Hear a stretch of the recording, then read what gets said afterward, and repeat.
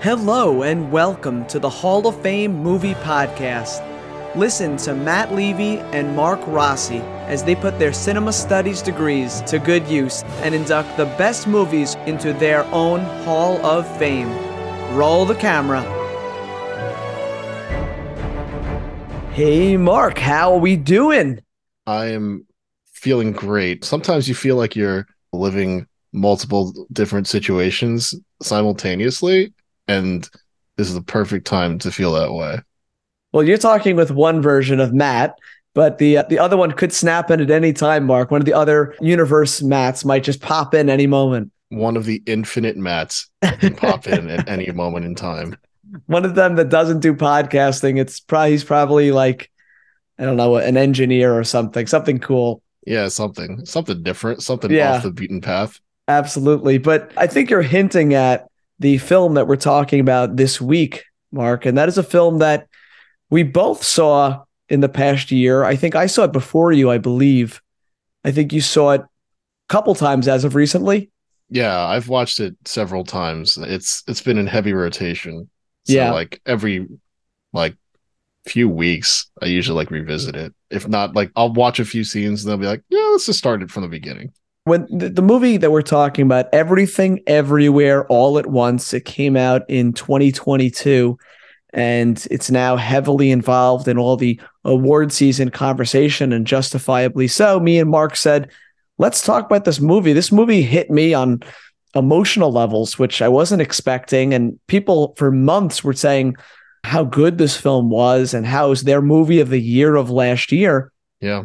And I finally saw it, and it kind of it definitely met expectations and also exceeded just how this movie would be.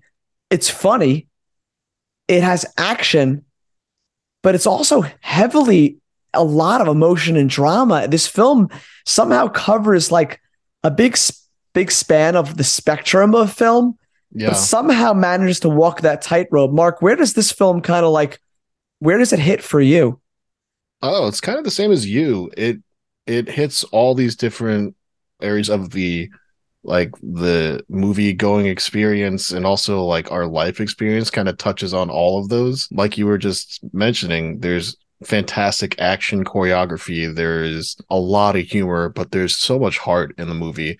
And like you, I was a little surprised at how much heart there was in the movie. I knew there were going to be some great action sequences and choreography, and going into it, I'd heard good things, so I knew there were things that were going to move me, but I didn't expect to be as moved as I was. By the time you get to the end of what's technically the second part of the movie, but basically almost at the end of the third act, almost, I was a blubbering mess. I was openly weeping and still having a great time. But it's so appropriately titled because Everything Everywhere All at Once just describes the way that the movie feels, all the genres that it tackles, all the different dynamics of the human experience that it tackles. It's a lot to kind of take in, but it's so worth it. It's unlike any movie I've ever seen in my life. Yeah, I totally agree. I think this is the type of film we deserve in 2022 because of how much it tries to do and how much it succeeds in doing. It's a very ambitious film. It's not a short film, but it doesn't feel like bloat. It doesn't feel like excess. It feels like it's trying to tell this the core of the story. And obviously there's multiverse and there's heavily, like you said, action, cinematography, but at the core of this film, it's a family story. It's a family story. This Asian American family that owns this laundromat. Obviously, the husband and wife are struggling from the beginning. He's trying to serve her divorce papers. And there's something just so real and down to earth and relatable about their characters. If they feel very vulnerable and exposed, they're struggling, how stressful her life is, how unhappy he is, how that the stress that her father puts on her, the daughter's relationship. There's so much here, Mark. Just if you take the action out of it, there's so much here at the core in terms of family. Definitely. When you strip back all of the pizzazz and choreography, you have just the story of familial conflict between a husband and a wife, between a mother and her father and the mother and her daughter. But what I think is interesting is that like it's not uncommon for you to have this type of like familial conflict within the structure of something else, like an action movie or something along those lines. But a mother daughter conflict, for the mother to not be the antagonist throughout the movie, is different. Like a lot of the times you'll see the struggle of like, if we go into the Asian American experience, it's the struggle of being like the Americanized version of itself and holding on to your roots there, and fighting back against your parents, but also embracing where you came from. But this is very different in that your primary protagonist is the mother. And I think that they play that so beautifully. It's so different. And Michelle Yeoh is incredible in this movie. Like this movie in general, I think should win all of the things, but she has won a lot of the things and should continue to win all of the things as we approach the Academy Awards. Yeah, you're 100% right about Michelle Yeoh. This film is a tour de France as far as like what she does and what she's capable of. And she doesn't need this movie to cement her career. She's been incredible for many years in many different roles. Right. But this film, you could just take this one movie, show it to someone, and she kills the drama, the action she could do in her sleep, the comedy. She's got really good comedic timing on top of it, which we've known for years. You put it all together, and you're right. You wouldn't normally see a woman or a mother in this type of role, and she absolutely destroys and kills it. And that's why she is. I don't know if she's the favorite to win the Oscar, and I don't know by the time this podcast comes out, maybe we'll know who won.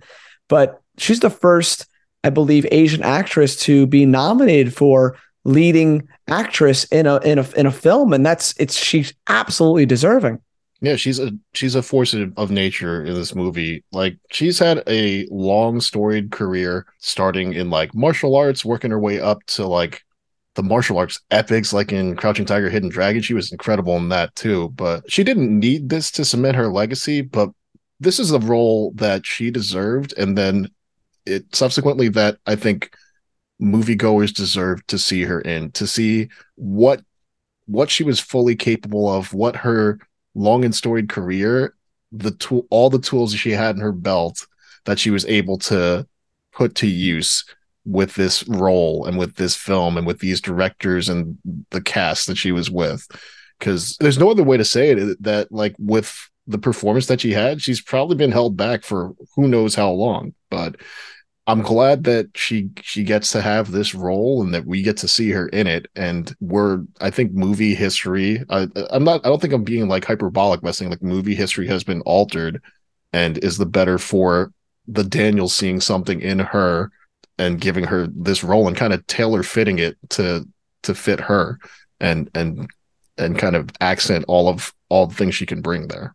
Yeah, it's so funny that you said you're trying not to be hyperbole here, but I think this is her best role. I think this is, and she's done so many. She's in her late 50s now. She looks fantastic, but she's at the top of her game. It's really a testament to the work she puts in, how dynamic she is as far as an actress. The action, again, she does that with ease. I mean, this is Matrix type stuff she's doing. It put it up there with all the other movies she's done. It's really impressive, but for me, it's still the drama that I keep going back to, whether it's the scenes in the beginning where it's fully believable. This mother who's struggling to connect with the daughter, a husband and wife, the mother and her father struggling, and her just trying to balance all of this, being the owner of this laundromat. And she just makes it all, it seems so real, so believable, and so sympathetic. And I actually, as a viewer, I don't know if you're supposed to, got a little frustrated with her character in the beginning. I felt like she was not attentive to her husband. And we can talk about him next. Absolutely incredible performance, I think, for Ke Huy Quan. Did I pronounce that correctly, Mark? Nailed it. Practice awesome. You did some good training there before the pod. Playing Waymond Wang. What'd you think of him? He had been forgotten about for so long. In his own words, he thought everyone had forgotten about him. And when thankfully the Daniels decided to switch the role from a father to the mother as being the leading role, they needed to find the husband that can be this sympathetic character to kind of be the balancing force in her life and also the balancing force on screen.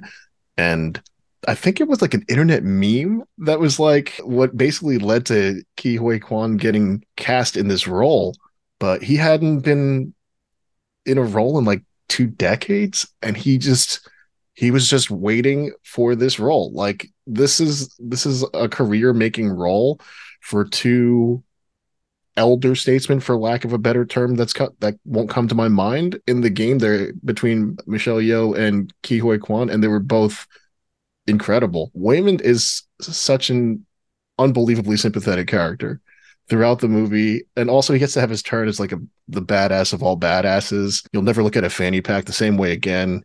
I won't look at the rocks in an aquarium in the same way again, because apparently you can just toss some of those in a fanny pack and start beating down people if you're Waymond Prime, I believe he was, or Alpha Waymond. But he was so great. He also kind of nails all the different dynamics. He has great choreographed scenes that he did as much as he could do himself, but he really lands the comedy and is the emotional heart of, I think, the second act of the film, and probably might be the one that moved me to tears most frequently. Yeah, he's so good. I 100% agree. There's this turn. He's almost like goes from Steve Urkel to Stefan, where he's in the IRS office, and you see that the turn of his character, like a flip, like you snap your fingers and a lightning bolt goes off, and he goes from this like meek kind of, like you said, sympathetic kind of weak character to this like, I'm on top of it. I'm from the other universe. This is what we need to do, and he's in control. And there's something so cool about how he handles that. It's really an awesome performance. Every bit as good as Michelle Yeoh is. He totally like handles the yang to the yang there to make their partnership. And you see how things could have been throughout all their different paths. Yeah. It's so interesting to see how they played these roles. And I can't imagine someone else playing his role. I just think he owned it. Yeah. In every possible way. You said it, he hits the comedy, but it's some of the drama, some of the lines he delivers and how he delivers them had me weeping as well. It's really two of the greatest performances in like, usually when you see a movie of this caliber or this well-known, Mark, that gets this type of recognition, usually there's a standout performance that gets nominated. Right. This is one of those weird situations where you're getting multiple nominations from this cast, and that's not something you generally see, where everyone is just delivering their A game. Right. It's usually, even if you have a couple of standout performers, you usually have one that's like head and shoulders above the others. Right. And the others, I won't say are necessarily just along for the ride, but you noticeably have one over the others. But even given the screen time, I think there are three absolute standout performances by the three members of the Wong family. But yeah, his transformation, sometimes from second to second, because he's jumping in and out of different consciousness and realities and multiverses, is really incredible. Because he goes from Steve Urkel, the nerdy husband that's kind of a person that's been kind of stepped over by his wife and thought of as an afterthought, and then turns into Morpheus from the Matrix and instructing her on how she can jump between different universes and acquire different skills. I'm never going to look at chapstick the same way again.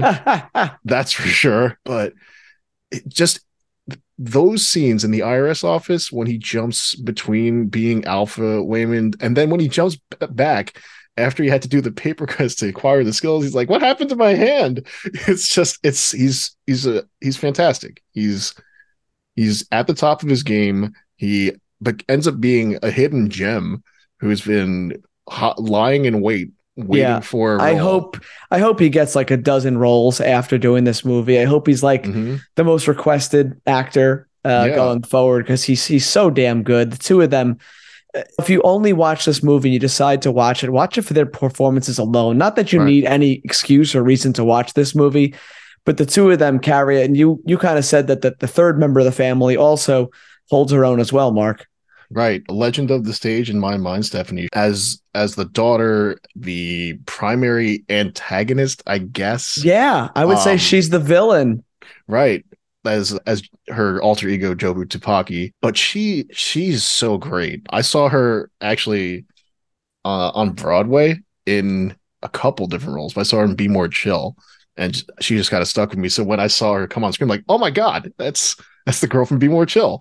Which, sorry, I didn't know your name, Stephanie Shu, if you check out the pod, but I'm not gonna forget it now. She's an avid listener, Mark. She's in the waiting room right now with Scorsese. But she delivers so much throughout her time on the screen as well, where she's like slightly unhinged as the homicidal, nihilistic Jobu, and then when she is Joy, she's just wounded and vulnerable and trying to handle the dynamics of being a lesbian in a traditional Asian American family and dealing with her mother in the beginning of the film, hiding that fact from her grandfather. Yeah, she doesn't feel accepted. She feels rejected. Dealing with the fractured relationship with her mother. She delivers all of this sometimes with a look or an inflection in her voice. It's just really new, like a really nuanced performance that I think might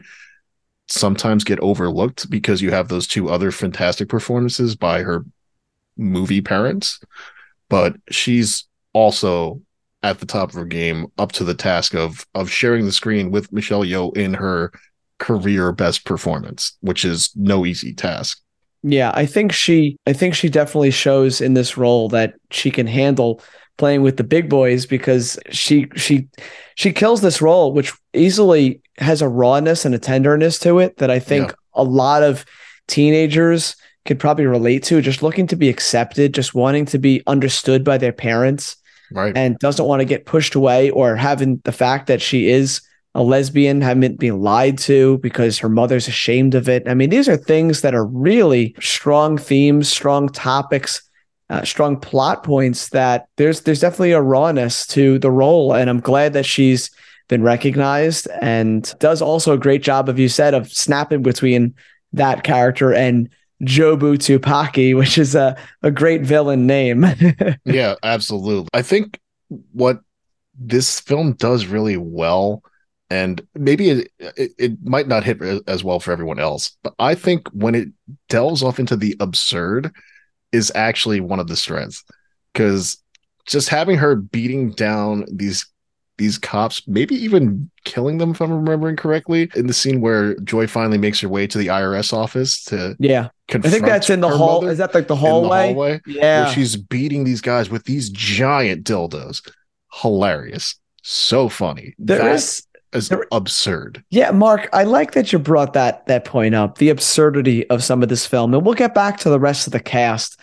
But I think it's a good tangent, because you could look at the action, you could look at the drama, you could look at the comedy parts, but then there is this other element that people that I've talked to said they just couldn't understand some of the absurdity. And let's bring up a couple of those that come off the top of your head. For me, one would be the multiverse with the raccoon. I think that is pretty absurd, if you ask me. Yeah. There's also the wiener fingers. Yeah, hot dog fingers. I knew that one was going to come up. Hot dog fingers is pretty absurd. What do you think about the rocks, Mark? I was crying during the rocks when they were just rocks on the cliff, which I thought was incredible. That you could cut all of the audio, you cut the music, you cut the dialogue, you just have two rocks next to each other, and you have text representing speech between a mother and daughter, and it's moving me to tears. But there's an absurdness, but also a brilliance too. Right. How absurd and ridiculous it is. Are those, off the top of my head, are there any other absurdity or universes besides those three that you could think of? Those were probably the two craziest universes. Bring their final sequence where they're fighting to save Joy from going into the everything bagel. Yeah, they briefly turn into piñatas fighting each other, which I thought was kind of funny. But some of the absurdity leaks over into the universe that they're in, as it would tend to do with this type of a premise. There's one where Jenny Slate's character is whipping her dog around on the leash and using the dog to attack Evelyn, which was hilarious. And then they're looking for a jump to be able to jump to another multiverse to get skills, and two assassins finally try to use the butt plug licking trophies as a butt plug to plug in and be able to jump to acquire new skills, leading to one of the most ridiculous action sequences you've ever seen, where you have two different assassins attacking Evelyn with butt plugs still in their butts, censored out Asian porn style, as they continue the really fantastic choreography. Yeah, no, those are all really awesome moments. Maybe a little bit less absurd, but one of the other multiverses that really hit me was the one where they're kind of all dolled up and all dressed up, looking all famous and fancy. And there was some amazing dialogue in those sequences that, what if things happened this way? What if we had done things a little bit differently? And they kind of talked more like in theory and what ifs. But there was just something so powerful to some of that. I mean, you could probably list on two or three, if you had three hands, how many different just moments of dialogue were just like gut wrenching in this film. Yeah, you were just pointing to it. That one's one of the most like heart-wrenching deliveries that Ke Huy Quan nails, is in that alternate reality where they both end up being wildly successful apart from each other. He's like, even though you've broken my heart once again, in another world I would have been happy just doing taxes and running a laundromat with you. It's just like, oh my God, my heart's in my throat. It's amazing. It's so well written and so well delivered, just like that. You get everything that you think you wanted, but you have that tinge of regret knowing this was true love that we missed out on. Yeah, it's amazing because in that small amount of time, you can see how successful they are, but how unhappy they are. Right. And you can't always accomplish. It's just the amount, the content, the amount of universe. You didn't get this much in Doctor Strange in the Multiverse of Madness. You didn't get this many multiverses. So you're right about the absurdness. You're right about some of the gut-wrenching moments. If we were to continue with the cast, I think you have to go next to the absurdity of Jamie Lee Curtis's who I, Mark, when I first watched this film, I'm halfway through and I go, wait a minute, is that Jamie Lee? I didn't know it was her. Right. Jamie Lee Curtis as Deirdre, the IRS lady who gets sucker punched by Evelyn. Oh, that was another fantastic moment. But her as Evelyn's alternate reality hot dog finger lover was hilarious. I thought that was almost as absurd as you can think of, but still ended up being like oddly moving. Wasn't as moving as like the other family reconciliation, but seeing the two of them together as like everything the other one has in this alternate reality was oddly moving, as they were like playing the piano with their feet and playing the piano with their feet, and leading into a moment of clarity for Evelyn on how to kill him with kindness. But even her sequence, her portrayal as the IRS inspector in The Office, there was something very intense and even horrific at times. I thought actually that was quite bordering on scary. Yeah. Parts of that scene, the way that was filmed and the way she portrayed the character. I don't know about you, but I was like at times like on edge. Yeah. That first time they kind of switch Evelyn into the alternate reality, and IRS ladies banging down the doors as the number one or the number two in command behind Jobu Tafagi, and she was horrifying. But then also, again, they go from having her being completely horrifying and unsympathetic to when she switches out of the reality back into her regular reality, she's like, "Did you staple this to my head?" It's so good. She's so good. Everyone in this movie is so good. Yeah, no, it's really a spectacular cast, and it's not even a tremendous cast. I mean, it really focused on a few core characters. The grandfather, another actor who's been around the block many times, James Hong. Thank you, James Hong. I've seen him in countless films over the years. Phenomenal character actor. And another one who I at first, with different makeup and different things, I didn't even know was him at first. But he's done things from, you've seen him on Seinfeld. Mm-hmm. You've seen him on The West Wing, the movie Airplane. Right. You've seen him on Friends, Chinatown. I feel like I'm trying to think of one most notable thing. It's a Wayne's World too, of course. Right. That's probably one of the big ones.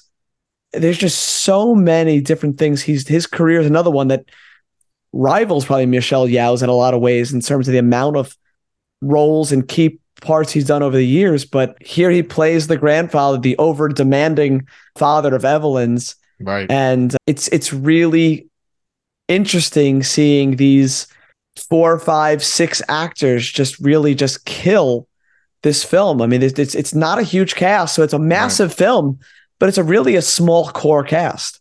Right. The role of the grandfather isn't large as far as screen time, but he's kind of a looming presence over the character of Evelyn throughout the entire film.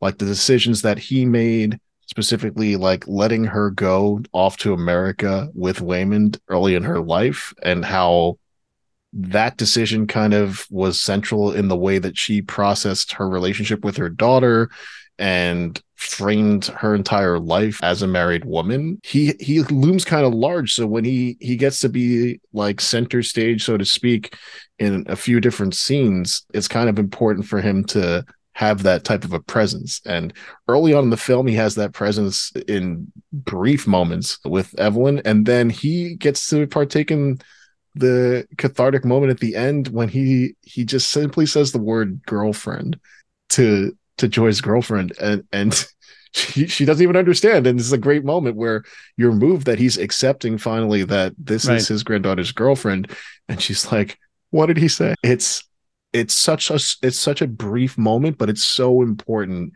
for you to have that full type of catharsis of how this family has really healed itself through this experience.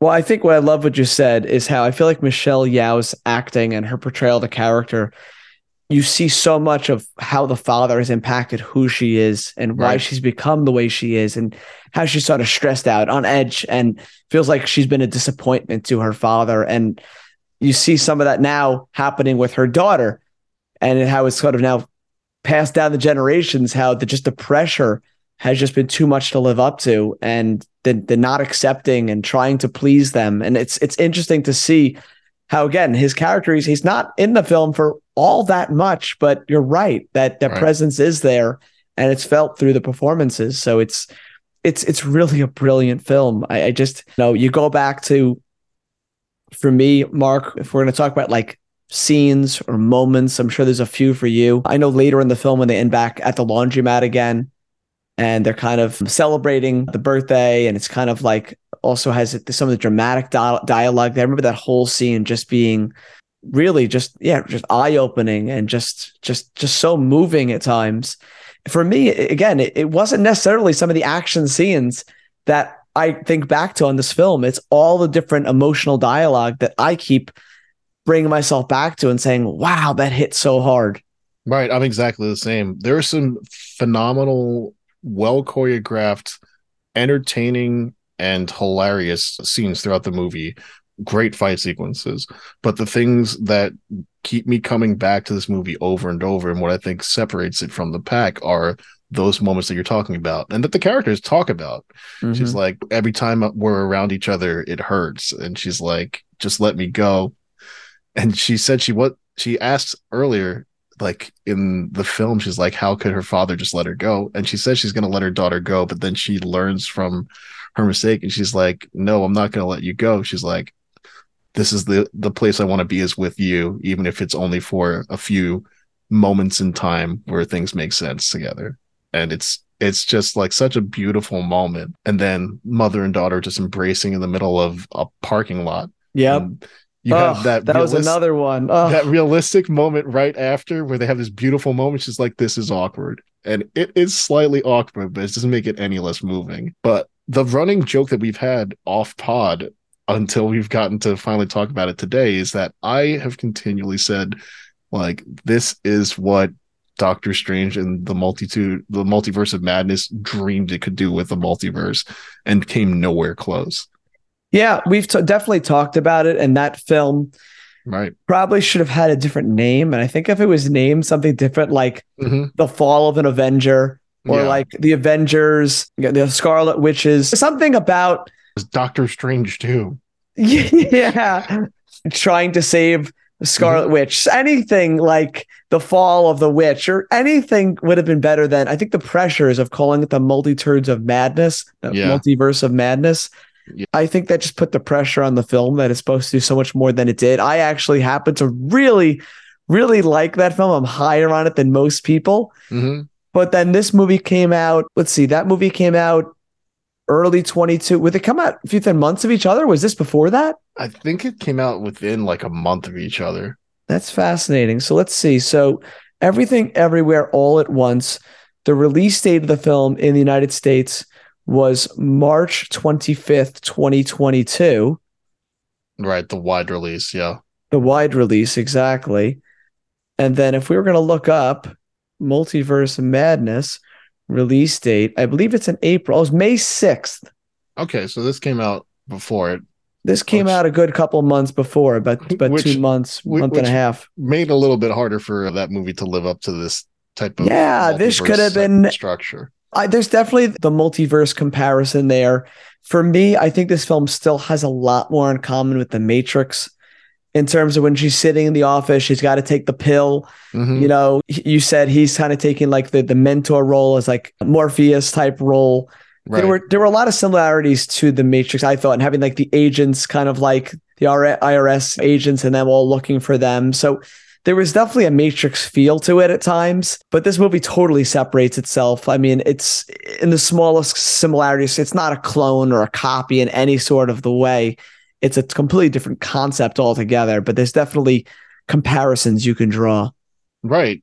But that's the thing that's nice about it, is that it is very unique in the way that it tells the story there, the types of worlds that it's going to, the themes that it's kind of drawing upon. It's all very uniquely constructed and put together, and it's done expertly well. Yeah, it's amazing how the Daniels, who young men writing this film, they said they were working on it since like 2010 or so. Right. And they said they saw things like Rick and Morty coming out, and they're like, damn, we better get this movie out soon because people are starting to do multiverse stuff. So it's funny how these two men directed and wrote this film. I know the Russo brothers helped produce the film. I don't know how involved they were, but to get this kind of cast, I know the script was originally, I don't know, you said it earlier, but it was actually written for Jackie Chan to play the male lead rather than having it as a female lead. And I think everything for the better. I think not a knock at Jackie Chan. Obviously, he's great, but I think it worked out for the better that we got a more unique experience here, having a mother, having the female lead in this. I thought made it so powerful.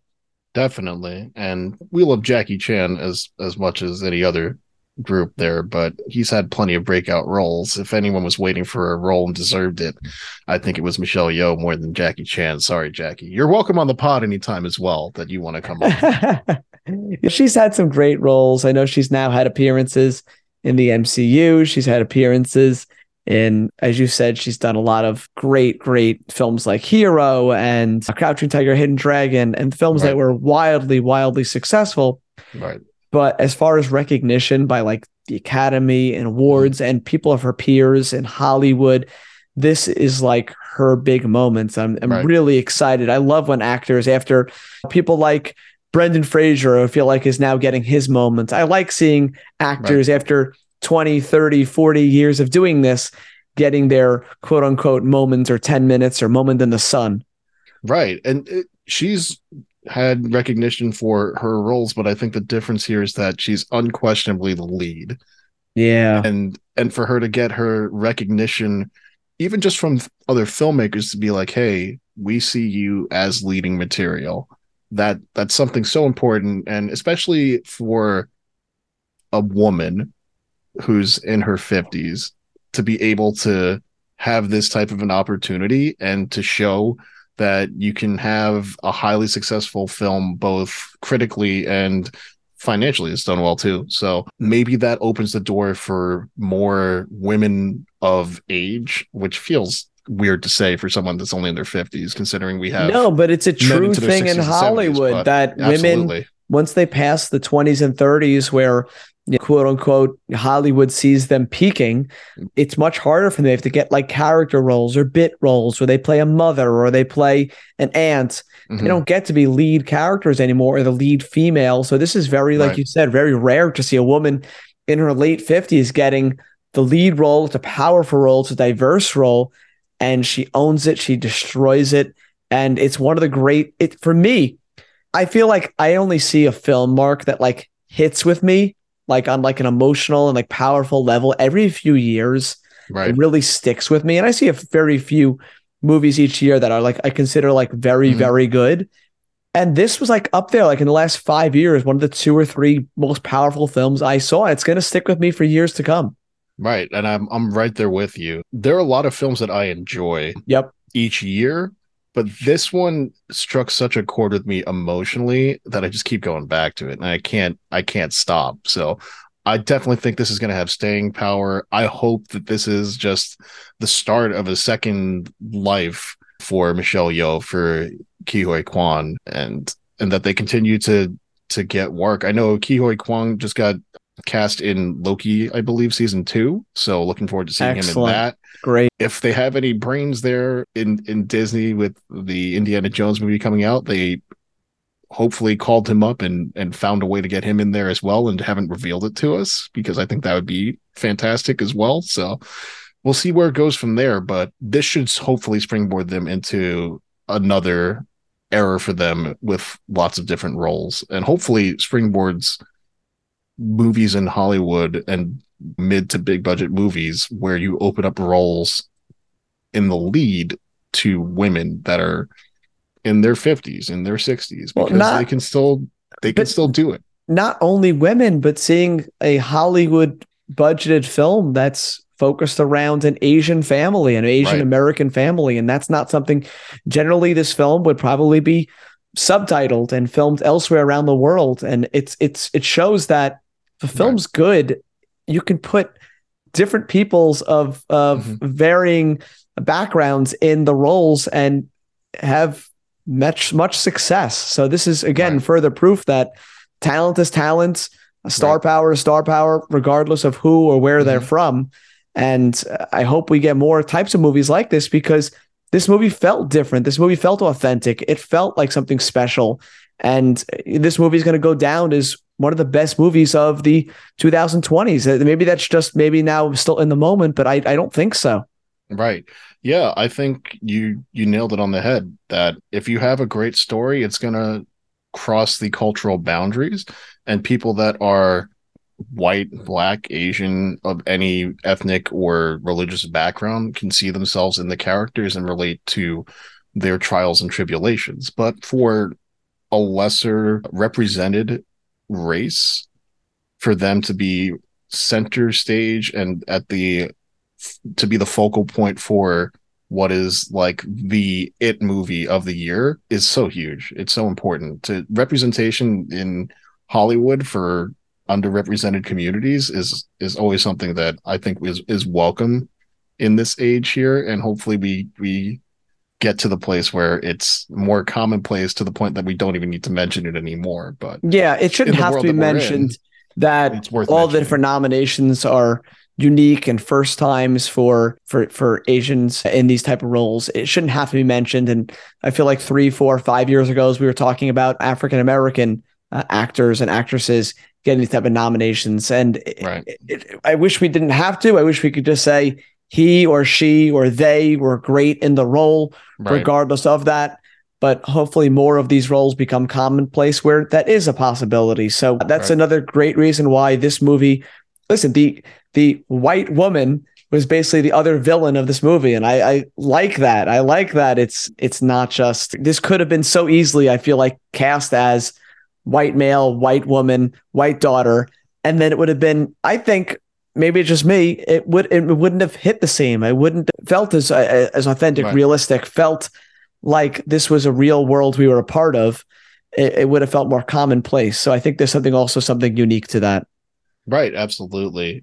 Just by embracing a different culture, you're able to bring in all the different baggage that people in that culture have experienced and can then relate to. And through that, you can find common threads for other just the mainstream audience at large. But it's very important and positive that this type of a movie has been able to kind of transcend culture a little bit and has found its way to this mainstream audience where so many people through word of mouth, through different reaction videos online or TikTok have been able to find this movie and find themselves in these characters. And hopefully, again, that should be a springboard for other more mainstream studios to take that same type of a leap there and embrace different stories and different storytellers there, because A24 is usually pretty good about taking those types of risks and telling these different types of stories. But the more success that it has and the more commonplace it becomes, the better movies and stories we're going to end up having on our screens. Yeah, I totally agree.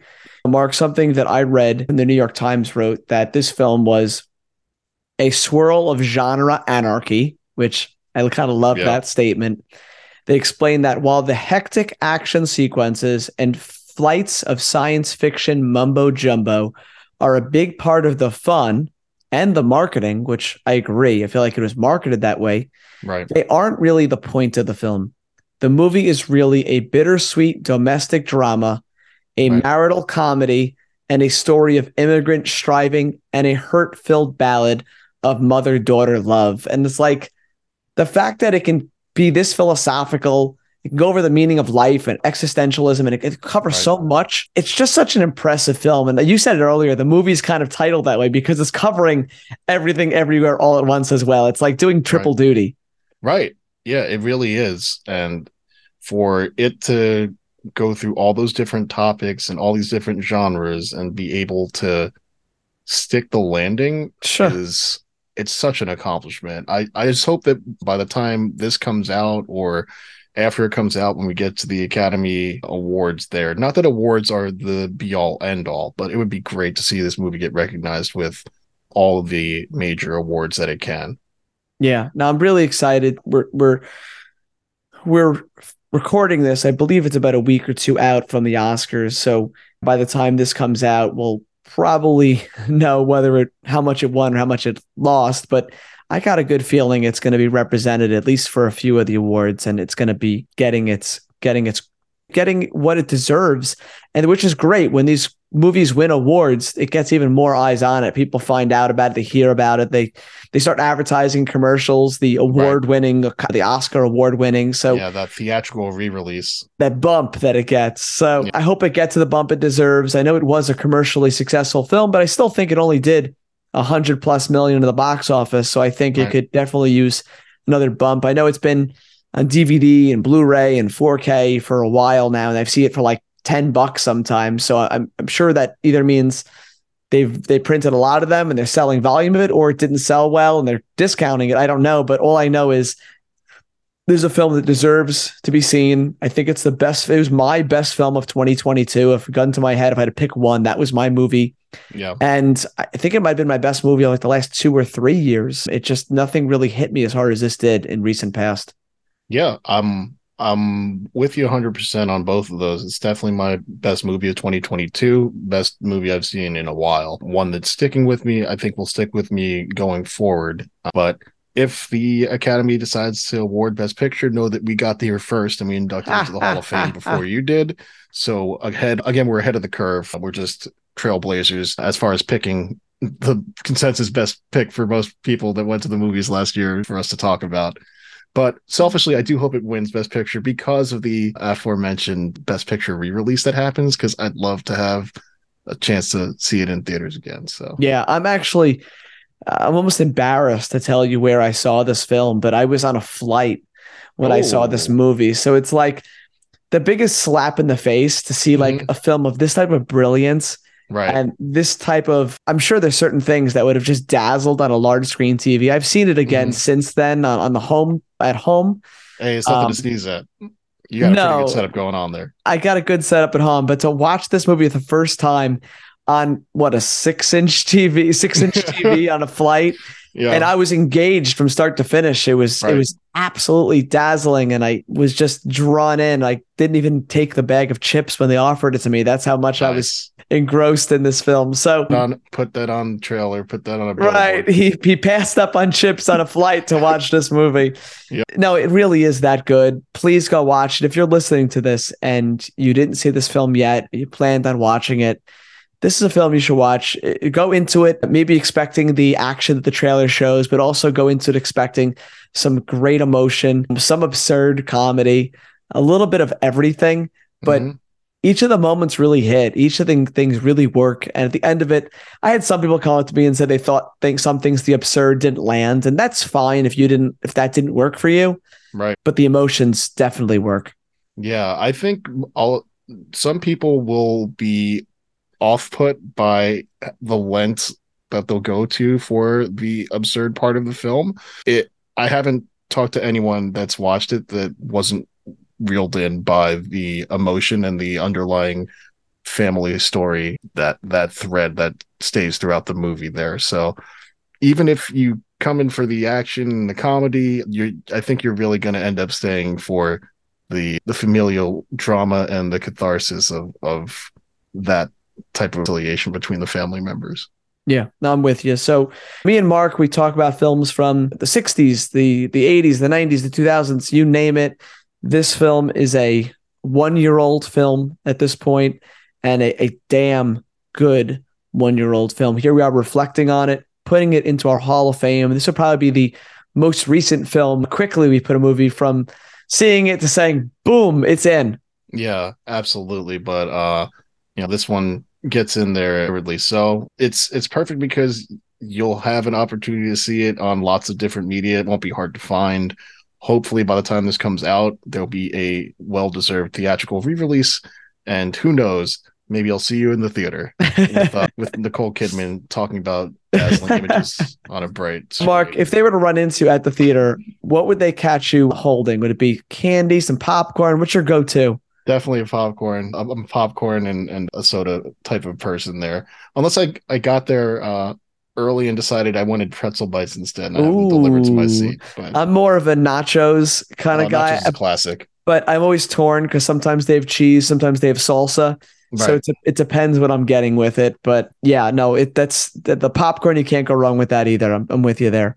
Yeah, absolutely. But see this movie on the biggest screen that you can, if that's in your home, if So it's at a theater, see it if the and see it biggest screen immediately. you have is on a flight, Right. then do that too. Watch this movie in any Yeah. medium possible. Yeah, but if that's the biggest screen you have in your life, rethink your life choices.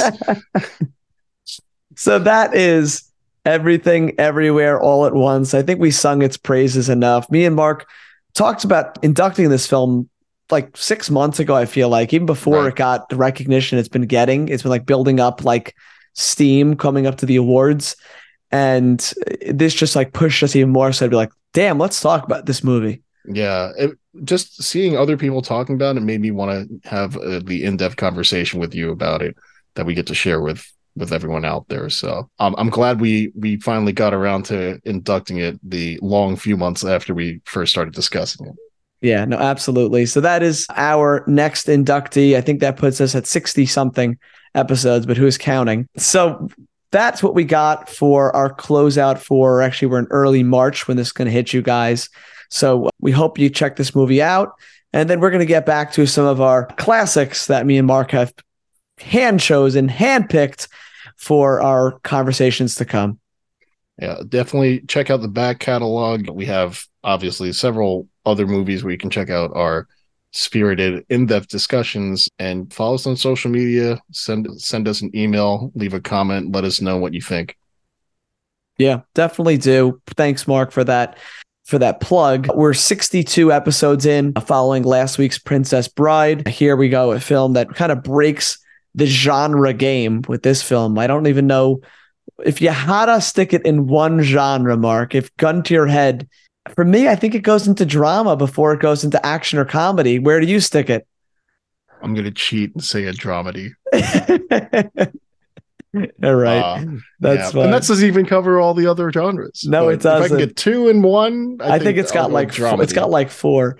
Yeah, all right, definitely. so that's our movie. Guys, thank you for listening this week. Mark, thank you as always for joining me on the pod.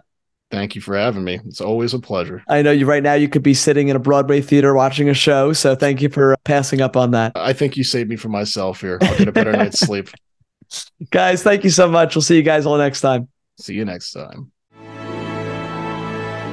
From Mark and Matt, thank you for listening to the Hall of Fame Movie Podcast. Check us out on Instagram at Hall of Fame Pod or email us at thehalloffamepod@gmail.com. Please leave us a review and be sure to tune in next time.